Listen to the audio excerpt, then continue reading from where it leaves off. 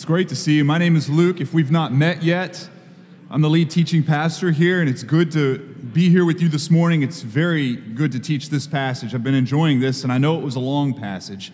It's kind of different for us to read all the way through it. If you've been here for any amount of time, you know that we don't typically do that. Typically, we will walk through the passage as it parses itself out and kind of unpack it and let it teach us. But sometimes you will come across a passage where it's easier and more effective to look at the tree instead of work through all of the leaves. And this happens to be one of those passages. But certainly, as Chris read it out loud and as you guys followed along, you started to pick out a few things here and there. Maybe a theme popped off the page, a couple patterns, maybe a word or two. I want you to keep those in your mind as we walk through this, and keep the Bible or your app open on that passage because we will refer back to it.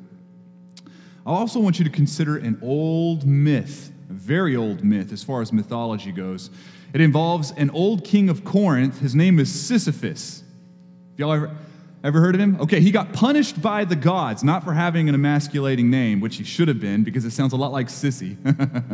And if I was the king of any nation, I would make everyone call me Jack Bauer or you die, you know?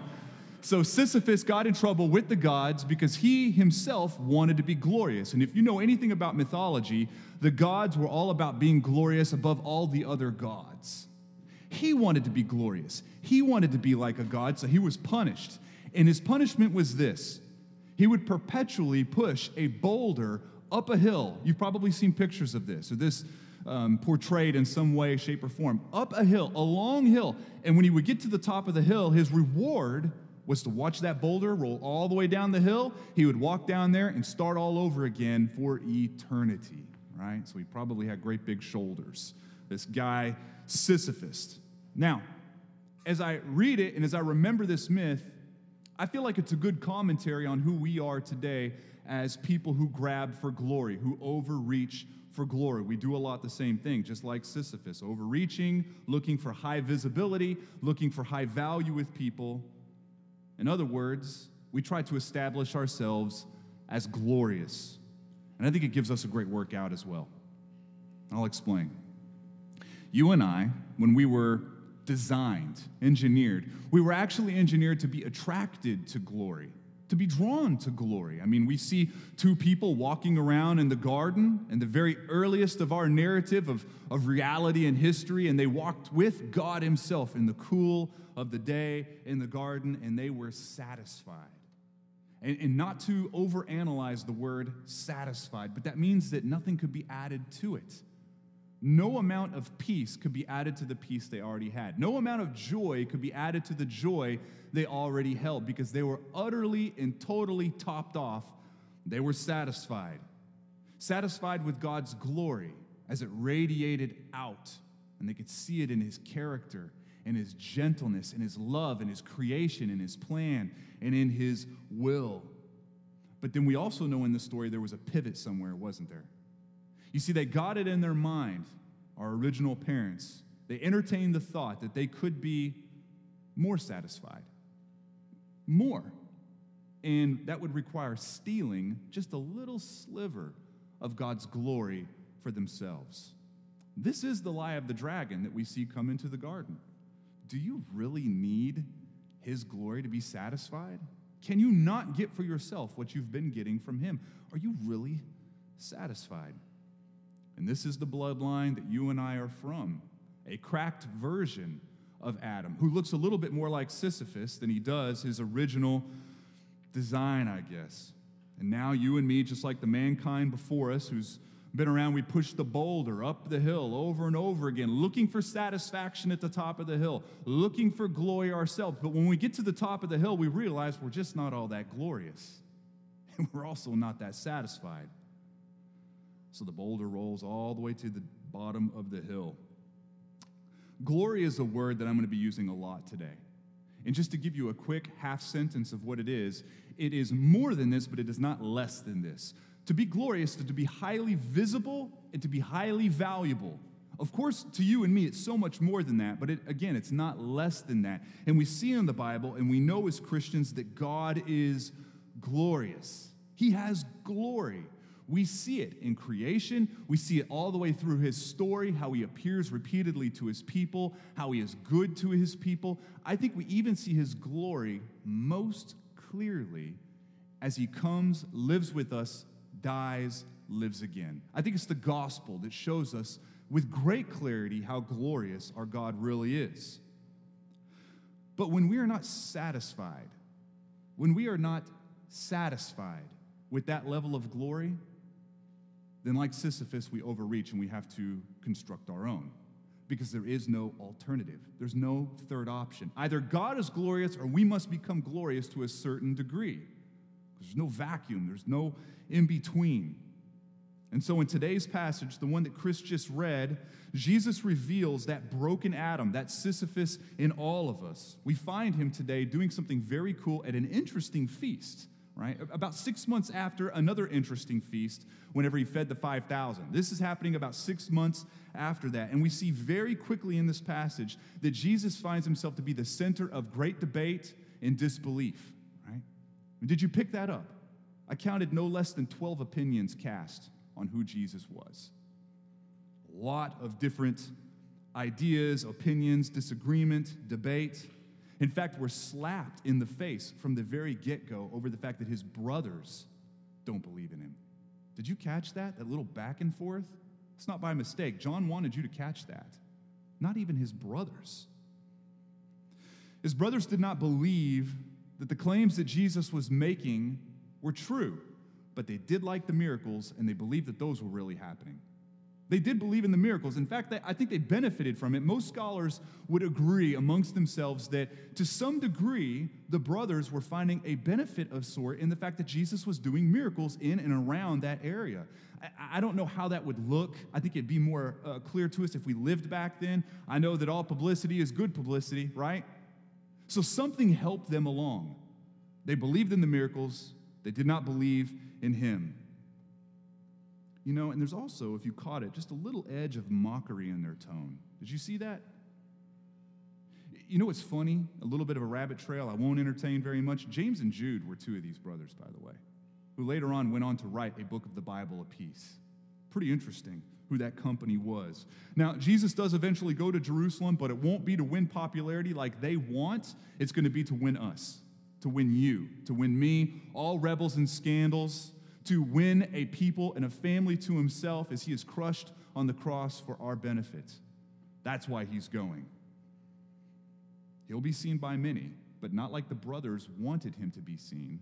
He'll be seen up on a cross. He is about to leave Galilee and never return. That's where we're at in this story. He shows up, the feast. It's a feast of booths or tabernacles, right? And I know how it can get, if you've been a student of the word for any amount of time, can it not get a little confusing? All the different special days and special sacrifices and feasts, they all kind of just run together. What I want you to know about this specific feast is it was the most popular one. This was the one they turned out for in droves, right? People love the Feast of Tabernacle and the Feast of Booths. You could use those words interchangeably, right? Now, it was a feast that memorialized or commemorated, okay, the wandering in the desert of the old Israelite nation, the 40 years that they wandered around. This was to commemorate God's provision for them in that time. So one of the ways they would do this is they would build tents. They would just find stuff laying around, like a branch here, twigs there, and they would make a hut. And they wouldn't like do a cruddy job either. I mean, they got to live in this thing for a full week, them and their family probably. So probably some pretty cool huts. I bet they knew how to build these things. Because for 7 days, which was the length of this feast, they would be living in this tent. And everybody got jazzed about this. Everybody was excited about this feast, even the city folk, right? The city folk would actually, historically, there are accounts of them going out into the countryside where people were building tents and buying supplies. Like, I'll take that branch and those 3 twigs, and I'll take that big bucket full of leaves, and I'm going to take it back to my home. And these city folk would build tents on the top of their house or in their courtyards, kind of like what we do today when we go to Gander Mountain and buy a tent and go pitch it in the backyard with the kids. That's what they were doing because camping is fun. So people in the countryside camping, people in the city, they're camping because they are celebrating God's provision of life on the move. Of life on the move. Now, this festival, it also worked and kind of intertwined with the fall harvest, which was primarily grapes and olives. So they had a lot of food in their camping trip. And to end the whole thing on the 8th day was this interesting little ceremony. It was called a water drawing ceremony. And we don't actually have a lot of historical data on this. No one really knows exactly all the nuances and the order of this. But what we do know is it was to point to and celebrate water coming from the rock whenever they were walking around in the wilderness.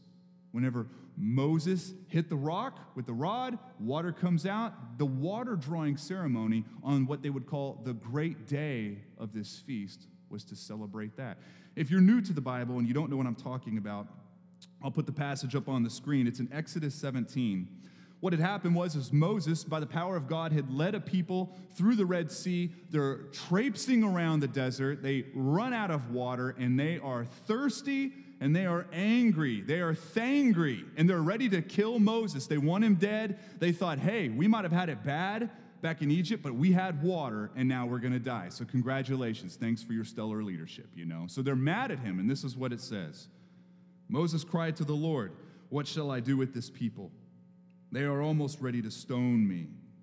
And the Lord said to Moses, "Pass on before the people, taking with you some of the elders of Israel, and take in your hand the staff with which you struck the Nile, and go." Now that staff is the business staff. This is a staff that would split bodies of water and turn into a snake.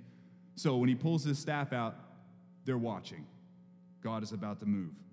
Verse 6, "Behold, I will stand before you there on the rock at Horeb, and you shall strike the rock." In Deuteronomy, we find out that's made out of flint. "And water shall come out of it, and the people will drink." And Moses did so in sight of the elders of Israel. This was huge for this people. It was a big bookmark in the history of the people. We find it in Deuteronomy. We find it in 3 Psalms. You see it in different genres of literature written by different people. The psalmist would put it in the 78th Psalm this way: "He split rocks in the wilderness and gave them drink abundantly as from the deep. He made streams come out of the rock and caused water to flow down like rivers." Because think about it, over 1 million people are walking around. That was not just a small trickling creek. It was a lot of water. I mean, can you just even picture this, first of all? I don't know what he did. I don't know how hard he hit the rock. I don't know if he got into it. I don't know if he tapped it. Something happened. Water to the magnitude of a river, a gushing river, comes out to where it hydrates an entire nation of people. Not a small sight. And it's stuck with them. It's stuck in their psyche as a people, their culture. And on the great day of this feast, they celebrate it. Pretty cool setting when you put it all together. This feast, the last ceremony. Think for a moment. No one was really working during this feast. Have you ever been on a camping trip? There's just not a lot of work getting done. Even if you are on a phone, you know you're not getting service up there, right? So you're just sitting around a campfire, and what are you talking about? Talking about stuff, talking about Ryan Lochte and Zika virus. You're talking about all the things that are in the news, the things that intrigue you, the things that make you upset. You're talking about the elections. You're talking about your car repair. You're talking about anything. They were talking about Jesus. Because it was a provocative lightning rod of a conversation back then. And I bet if you took 10 of them around any given campfire and said, "What do you think about Jesus?" you're going to get 10 different opinions. Did you kind of pick that up from this passage as we read through it? Some saw Jesus as a legend of folklore. They probably hadn't seen Jesus, but their aunt's brother's second cousin had his eyes healed and can see now, even though you weren't there when it happened. You heard about it and you trust the sources, so you don't have a problem with the guy. Some of them were ready to devote their heart because they did see something. They saw him as a hero, not just a legend, right? And then some people were mad and they wanted him stopped. You see a lot of different opinions. Some things really never change, right? Go to a camping party today and wait till people are settled and are not talking about work anymore. Go ahead, bring Jesus up. See what they think about Jesus. You will get people that will say, he's just kind of a legend. I mean, I grew up in my grandma's church. I don't have a problem with Jesus. You will have some people that are going to take their moleskin out and start taking notes because they love Jesus and they can't wait to hear what you have to say. You're going to have some people that just remembered they had a dentist appointment that they forgot about and they're packing up their tent. And then you're going to have some people that are belligerent because they can't believe God would allow fill in the blank. So what kind of good news would Jesus be really? You see, with Jesus, it was impossible to not have an opinion. No one had an absence of an opinion. So as I read this passage in its entirety, I am not nearly as interested on spending time on how the world rejects the claim of Jesus as much as I am my heart rejecting Jesus as it grabs for glory, much like my father before me and his father before him, and the mystical Sisyphus who shows us very pictorially what it looks like. Because I do understand that. When I read this story, I see my heart reflected in his brothers. I see my heart reflected in the Pharisees and the officials. Maybe you did too. Maybe you did too. Let's look at the brothers, because my heart can be just like James and Jude. I want Jesus to benefit me and do cool things around me without me having to give lordship to him, without me having to really honor him according to his claims. I still want him to do cool stuff, though, but it needs to benefit me. I'm okay with Jesus being glorious, but my boat has to rise with the tide too. I need some glory as well. Maybe just a slice, but I got to get in the game as well. That's the kind of Jesus I want. Here's an example. Maybe some of you would struggle with this question. What if Jesus used your life to reflect his glory while your glory eroded and dissipated and went away? Think Job. Think sickness, poverty, disease, family coming apart, losing friends, losing job. Your personal glory is evaporating. Would you be comfortable and satisfied if God's glory is reflected more and more in your life as your glory starts to erode away? That's a hard question, isn't it? I'm not always sure I would say yes to that. I think I would struggle through this before I got to my yes. I mean, often, not seldom, often, not seldom, we see God's glory reflected best in you when you are emptied of your glory. Often, not seldom. I mean, is this not what we see on the cross? Jesus emptied of what the world would call glorious, emptied of what the world would call awesome, and he's bleeding out, but it happens to be in this punctuated part of history that reflects God's glory most brilliantly. Where are you being emptied of your personal glory right now? Consider, where is glory slipping from your grasp? We all want deep value and great visibility, but where is your heart crying out, what about me? What about, oh gosh, okay, I mean, I'm glad God's getting some props right now in my life, but what about me? What about me? You see, God means for us to stop rolling large boulders up the hill just to find out yet again it's not satisfying at the top whenever we get any kind of glory, and we're really not that glorious at all. He means for us to stop. In fact, we will only find satisfaction in him and in him alone. But how do we get there? See, it's so easy to say it, isn't it? It's a truism. I just said something that was very true, biblically true, but how? How do we get there? We're going to talk about that in a second, but before we do, I'd like to show you where I could at least find my heart in the officials as well, not just the brothers. Because my heart can be like those who want to arrest Jesus. They were not like the brothers. The brothers said, bring the miracles on. They're pretty cool and entertaining, and, our name value goes up a little bit, so keep it going. The officials wanted him to stop all the miracles. Stop it. And I could find a little bit of that residing in here, too. In my heart, I want to hold on to my performance. I don't want Jesus' performance to steal the show, because I think I've got righteousness. I think I've got something to prove. Even if you did change my life, even if you did give me grace and do something that I couldn't do, I think I could earn it. I think I could prove that it wasn't a bad move on your part, that I was worth it all. You see, the Pharisees, and some of you know this, if you're not a student of the Bible or you're new to the Bible, the Pharisees had an existence. that was all established around climbing a ladder.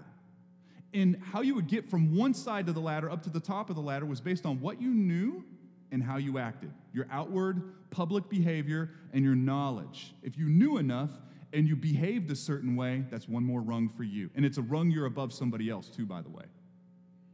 Jesus comes along and he says, I'm pushing the ladder over. You don't need it, and you're never going to find satisfaction at the top of that ladder. It's definitely not how you impress God. I'm going to be impressive to God because you never could. And they wanted to kill him for it because he was saying, I'm removing your performance. Your performance does not grant you grace from God. And they just couldn't do with that. And I get this. I'm not always comfortable with Jesus performing for me. I think if you're honest, you'd say you're not either. I must show my righteousness. I've got to climb ladders myself. Do you not get through moments or get through days where you can it's almost like in the Olympics, right? You're in gymnastics, and you're firing down the line, that little lane, and you hit that vault, and you do 16 flips in the air, and you stick the dismount. Don't you just feel like at the end of the day, you're kind of peeking over to the judges to see what numbers come up, right? 9, 10, 8, 2. I was telling my wife the other day, it is amazing to me, these almost kids, they're flying down and they're doing 1 billion flips in the air, and then they stick the dismount, but their foot went like 20 degrees sideways, so they get like a 7 because they stink, They're like these highly talented athletes. But I know how that feels because I feel like when I get through a day, I want the 10. I want the 10, but we never feel like we're a 10, do we? So we got to keep doing it. We got to keep doing it because we feel like we stink. Here's an example. Some of us in this room, right now even, are not comfortable in our own skin. We're not comfortable in our own skin. We feel like we're only valuable to God as much as we can clean ourselves up. That God loves you, but really a future version of you, a more lovable version of you. God doesn't love the 1.0 version of who you are. Now, he's excited about the 7.0 version of who you are, and that's where you'll find him. He's waiting down there at the 7.0 version.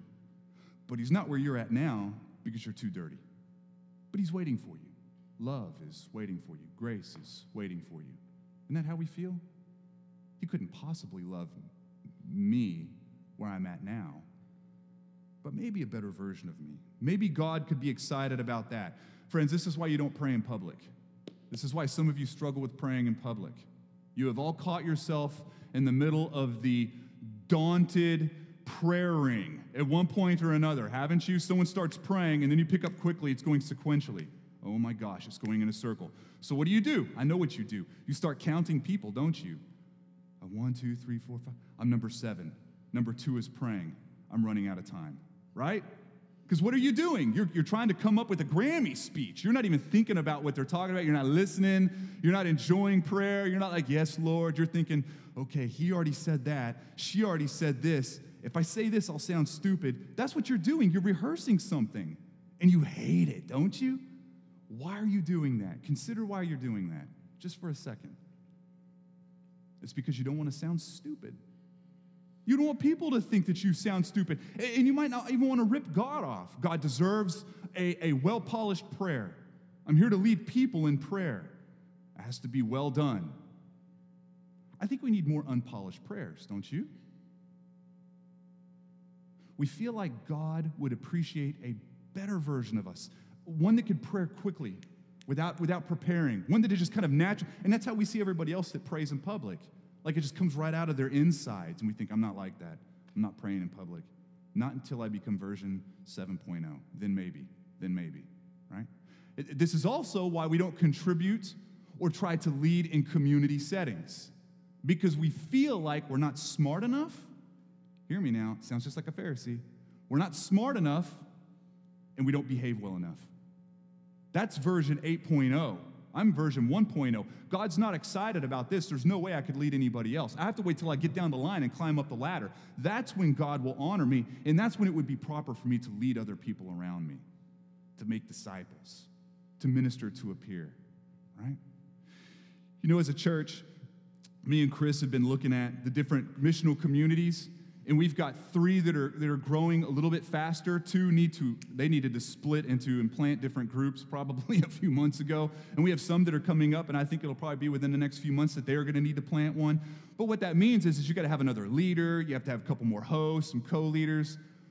An extra group doesn't mean just one extra leader. It means like 3 that you have to develop in order for it to be healthy, right? I already know. This is what 20 years in the ministry will do to you. I already know what I'm going to hear when I'm sitting across the table and saying, we'd love for you to consider leading in this capacity. I know what you're going to tell me. I don't know enough, and I've got a lot of problems. Which makes you perfect, by the way, for this. I don't know enough, and I've got a lot of problems. What you're saying is I am version 1.0. Luke, Chris, what you really want is version 8.0. God is not excited about me here. He's not present with me right now. He's present down there. That's when I'm qualified. That's when I'm valuable. This is why we struggle in these things. Listen, I love and appreciate how when Jesus comes out of the waters of baptism, God says, this is my son in whom I'm well pleased. We all know that. We don't even have to go there in the Bible right now, right? That's what he says. He booms from the heavens. This is my son in whom I'm well pleased. But here's the thing. As you become a Christian, you are baptized into the person of Jesus Christ. This means that as a Christian, you don't have a Jesus costume on, but when God sees you, his affections are riled as if he sees his own son. It's as if he's saying, you belong to me, and I'm encouraged over you. This is my daughter. This is my son in whom I'm well pleased. I'm excited about you now, not because you're awesome, but because Jesus is awesome. He's not loving a future version of you. He loves you right now. Right now. God does not get to your devotional quiet time faster when you're version 8.0 than he does when you're version 1.0. And he's not more excited to meet with that version of you than he is this current version of you right now. Do you understand what I'm saying? It's important. It's important. This is how you enjoy Jesus.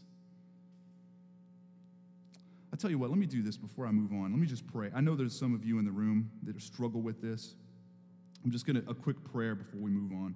Father, I thank you that what you did for us valiantly removes the ladder for me. No longer is your affection based on what I know and what I can do. Your affection towards me is based on the life, death, and life of Jesus Christ. I don't always believe that. I still try to stick the dismount. I'm still hoping for great ratings. I'm still looking around. I'm still growing. I can forget this sometimes. So help me, Father. Help us in this room that we would enjoy you where we're at right now. That way our growth comes from enjoying you instead of trying to impress you like a Pharisee. We love you, Jesus. Amen. Some of us never rejoice in our wins if they're not our own wins. In other words, a win that does not belong to you belongs to somebody else, right? And that's glory they're getting that you're not getting. See what I'm saying? So they don't get any high fives or likes or anything like that. This is why people get depressed on Facebook, by the way. You go on Facebook, I know what happens to you. You start looking on Facebook and you see, hey, we're in Bermuda, or hey, I just did this, or I just finished this big race, or I just, thumbs me up. I mean, you see all these huge moments and you're like, gosh, my life kind of stinks, man. I'm a little depressed because I don't have these awesome things happening to me. I mean, my kids don't look like that on the first day of school. You start seeing things that make you feel like you're less. And do you not have a little bit of an internal depression come out? Does that not happen? It happens. You don't want to give them a thumbs up. They get no high fives at all. And when you tell them that you are happy for them, you don't really mean it, do you? You're saying it through grit teeth. I'm so happy for you. Which is code for, I hope you trip on the concrete and knock that silly smile off your face and join the rest of us. That's what you really mean. But this is how the Pharisees operated. They weren't just climbing ladders, they were throwing elbows. And they were hoping to crawl over each other because it meant that they were higher than everybody else, and those below them were losing. It was an exercise in gaining glory. Their whole system. Hear me though, what if Just what if you were so satisfied in God's glory that you weren't threatened by the success of others? It's hard to imagine. You think you're there now. Stop lying. Well, Luke, I do celebrate everybody else's success. Right. Not as much as you do your own, though, right? What if, though? And what if you did it not because you were behaving well, but what if you did it because you were so satisfied with God that you just didn't care? Nothing could outcompete that. I think some of us in here are not comfortable being still, because being still ultimately means you're losing. Now listen, this is my favorite passage in the Bible, and I don't have time to go there. I'd be tempted to preach forever. But the story of Mary and Lazarus sitting at the feet of Jesus as he's just dishing it out there, and they're loving every word, and they're just drinking deep from all of his teaching. And then what's Martha doing? She's spinning around the room, refilling tea, bussing the table. Because you know how Christians can be at restaurants, right? We need more tea, and we need you to get rid of the empty plates. So Martha was busy, moving around, active. I love this story. It's one of my favorite ones. Now, we want to be like Martha, many of us, doing something, busy, active, because sitting means you're not performing. And not performing means you're not measuring up. And not measuring up means you're failing. And if you're failing, you can't be a hero. If you're not a hero, you're not getting any trophies. If you're not getting any trophies, you have no glory. See, Martha was doing that to gain glory to a certain extent. And I think the Marthas in the room know what that means, right? You see, usually when I teach this, the Marys in the room love it. They love this kind of a teaching because they're like, yes, I could keep loafing. I don't have to do anything. Someone will always come behind me and take care and just do it. Just learning from Jesus is all I'm supposed to do. That's what the Marys do. And then the Marthas usually don't like this teaching very much because they're like, hey, what happened? I mean, what she's doing is important as well, you know? I mean, you wouldn't get anything done without the Marthas. You get two different aspects to this. And I always wondered what it would be like to walk into their rooms as teenage girls, Mary and Martha. What would you see? I already know what you'd see. You'd walk into Martha's room, and the bed would be made perfectly. All the toys would be put away. She'd have trophies from all of the track meets and her mathlete awards on the other wall. They wouldn't be on the same wall because that's not left brain enough, you know? I mean, she would have it down pat. And if you went into Mary's room, you'd have to push the door open because of all the toys and blankets, because she's an artist. You know what I'm saying? That's the way I think they would be. You see, being still is for hippie losers with no trophies on their shelf. But activity, now that'll make a hero, won't it? Doing things, accomplishing things, make a hero. I love this quote by J.R. Vassar. I know the last 2 weeks I've pushed a small little book called Just Do Something. I'd love to push this one too, called Glory Hunger. If you've not read this book, buy it and read it. Don't just put it on the shelf. It's a fantastic book.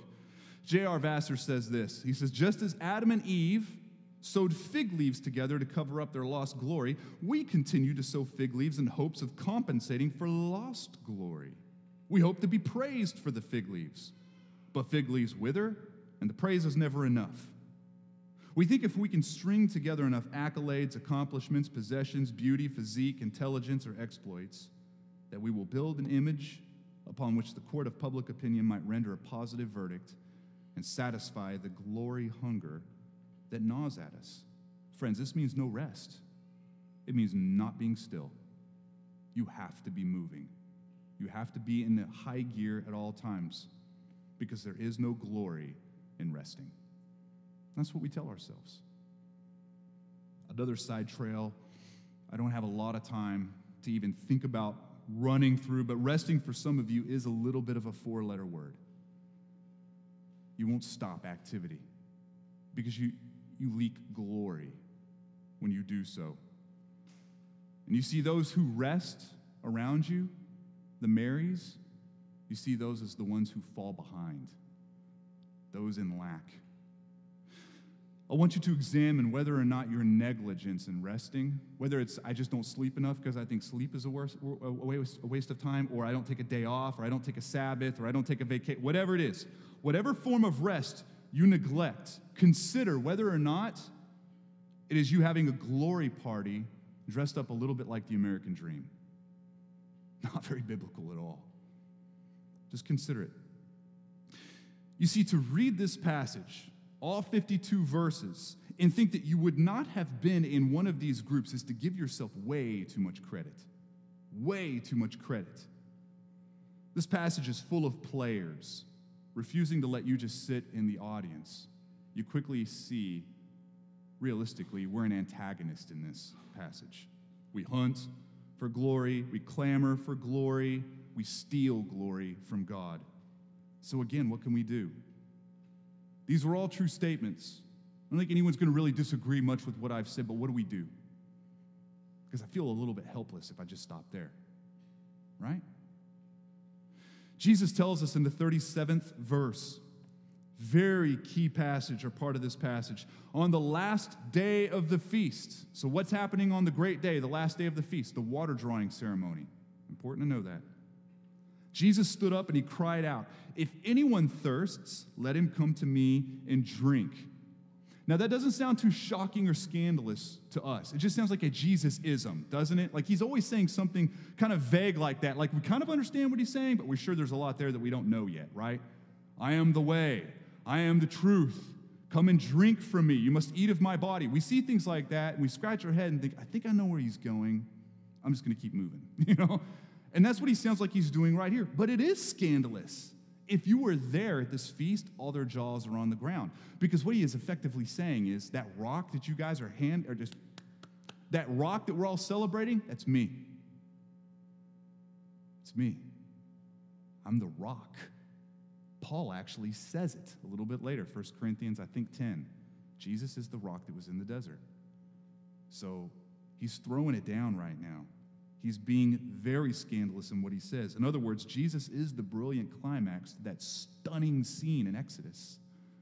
A stunning scene with a river gushing out of a rock of flint, and hungry people are climbing over each other to get their canteens filled and to drink deeply and to store up for the future, to be hydrated, hear it, to be satisfied. All of that huge scene, it was just a sign. It's pointing over the hill to a time where another would be struck, not by a rod, but by these murderers' hands, by my crude instruments. Another rock would be struck, not to just flow rivers of water to satisfy, but to flow rivers of blood to satisfy more deeply. Friends, that's where Jesus is driving this conversation. That's where he's carrying us, blood from a king. This is why back in the 1700s, William Cowper wrote this song. We sing it here occasionally, but the lyric that stands out is, "There is a fountain filled with blood, drawn from Emmanuel's veins, and sinners plunged beneath the flood lose all their guilty stains." He's the rock. This is why we also see a chapter before this. You've already heard it taught, how when Jesus comes, he says, "Unless someone eats the flesh of the Son of Man and drink his blood, you have no life in you. But if you do those things, then you will have life in you. I will raise him up on the last day." What Jesus is doing is a masterful job of answering our glory question, the formula we can't bring a solution to.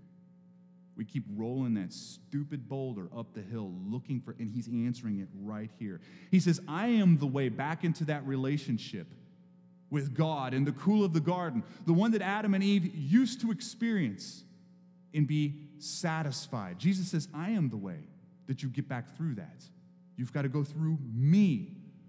And in that place, in that garden, no more boulders to be pushed. You know, a really beautiful way to see this is back in Genesis 3:24. You see this odd, I guess it's one sentence? It is, it's one sentence. It's interesting. It says this: after Adam sinned, God drove out the man, and at the east of the Garden of Eden, he placed the cherubim with a flaming sword that turned every way to guard the way to the tree of life. That means you're not getting back in. What Jesus is effectively saying there in that feast is, I am stepping into that sword so that you can enter the garden and find the tree of life. He is undoing what Adam did. He is reestablishing that life of satisfying glory with God himself. That's what he's doing for you and me, so that we today forever can walk in the cool of the garden, satisfied with God's glory, that ours becomes insignificant, that we develop no hunger at all for our own glory anymore because we can't take our eyes off of His. I agree with the soldiers in this passage as they come back and they say, no one has ever taught like this man. You see, they went out there to arrest him. It's funny that he arrested them. They come back empty-handed. No one has ever taught like this man. Is that not true? No one has ever lived like this man. No one has ever died like this man. This man took all the sins in human history, from the very first sin to the very last time someone clicks on an image they shouldn't see, balls it all up in one moment and sets it on our King that He blows up and gives us eternity. Who dies like that? Who lives again like this man as God's Spirit raises him from the cold slab? Who serves a people not worthy like this man? There is no one like this man. What this means for you and me is we could rest in our own skin, not striving to be a more lovable version of who we are today. It means we can stop judging others out of a deep need to be better than them. It means we could celebrate everyone else's wins because we have no glory to lose. We've already surrendered it. We're so intoxicated with God's glory, we don't really care. It means we could sit at Jesus' feet and stop trying to be the hero and trophy collector in the room. It means that we can be satisfied in personal loss and our own glory leaking as long as God's is expanding. This is what this means. No one has ever taught like this man. No one. Listen, we have a lot to repent for, obviously. And shortly, we're going to be able to do that. Because the team will be up here shortly, the music will be playing shortly, and you will get to center yourself around the music. You'll get to center yourself around praying over each other. But those tables in the back, with a little bit of bread and a little bit of juice, you get to center yourself around that too. A king emptied of his worldly glory. A body that's been cracked and pulled apart and doesn't appear to have any glory to it. Blood drained from Emmanuel's veins. It doesn't appear to have any glory. And when you take communion, whether you take it by yourself or with your family or in community, you can take it around a God that is glorious. Not just out of worship, but out of excitement and enjoyment, which is the best way to worship. But before we do that, and before we all stand, I have one quick piece of application.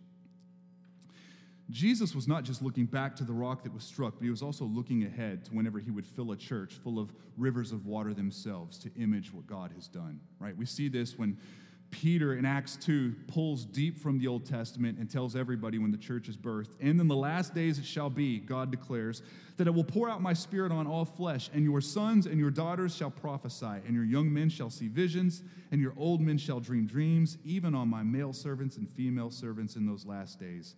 I will pour out my Spirit, and they shall prophesy. You see, the Father gave the Spirit to Jesus without limit, and Jesus gives it to you and me without reservation. And we carry it. We carry this welling up inside of us. And when we carry our message, we're carrying it to a world of brothers and a world of officials, and you're going to find rejection, mockery, laughter, hatred. You're going to find rejection. Rejection is the number one reason we won't disciple each other. I mean, really disciple each other.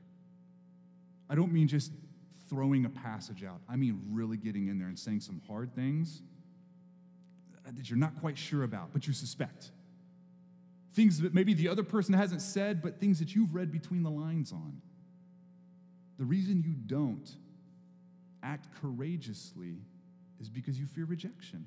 It's also the number one reason we don't evangelize the lost, because they'll reject us, likely, and we'll have a glory leak. We'll spring a leak. We won't be as visible. We won't be as valuable to that person's eyes. We fear rejection. They will cut you, mock you, want you gone, even people as close as brothers. Do you see that in this passage? Now, this is probably the more important thing that you'll hear me say, besides the gospel itself. I am not suggesting you just leave this room and grit through it. Well, Jesus found rejection. I'm going to find rejection. I'm going to go find me some rejection. I'm going to say what needs to be said, and if they give me the bird or something like that, good, man. I'm going to go find someone else to give me the bird, because after all, the nails were sharp, man. I mean, so I could take a little bit of pain. I'm not asking you to do that, because is that not just falling back into a Pharisaical life? I could behave better. I could climb that ladder. I could get one more rung up if I just take a little bit of pain. What if you find God's glory so much more appetizing that you just don't care about the glory that you lose? Then you're not gritting your teeth as you carry a message. You're doing it because you can't help not doing it, because you just enjoy God's glory so much you want everyone around you to take part in the same thing. What if that was the foundation of good evangelism? What if that was the foundation of talking to a neighbor? I don't think you'd just drop as many beads of sweat if that was the case. Because if they reject you, what do you lose? What do you lose? Absolutely nothing. Nothing. What if we enjoy God's glory so much that we can't stand the thought of watching brothers and sisters in Christ around us push boulders to the top of the hill over and over again? I know you see them. Your friends, the ones you do life with, pushing boulders. You can see it, can't you? They're looking for glory. They're looking for satisfaction. They're not finding it. They get the dumb rock to the top of the hill, rolls right back down. What do? They double down. They're going to push harder. And they just keep doing it over and over again. What if you stepped into their life not to be tough, not to make Jesus like you more, but you did it because you were so fascinated with God's glory that you can't stand the fact of one more day them not being as fascinated as you are? Does that not change the basis in which we do even peer discipleship? Go ahead and stand with me. I got to land this. I don't want to go back to living like a Pharisee. I don't want shame-based obedience. The things that I do, the things that you do, let it be from a gospel centrality, one that we enjoy the presence and the glory of God. I'm going to read this to you as we pray. And this is in Revelation 22, as God looks even more forward to another river. Then the angel showed me the river of the water of life, bright as crystal, flowing from the throne of God and of the Lamb. No longer will there be anything accursed, but the throne of God and of the Lamb will be in it, and his servants will worship him. They will see his face, and his name will be on their foreheads, and night will be no more. They will need no light of lamp or sun, for the Lord God will be their light, and they will reign forever and ever. Thank you, Lord. Father, we thank you for this word to my heart. You have ministered greatly to me in this passage, and you have shown me how much I need to surrender, how hungry I really am for glory. I'm a fool. I'm a fool if I tell myself and I tell others that I'm totally satisfied in you. I'm a fool.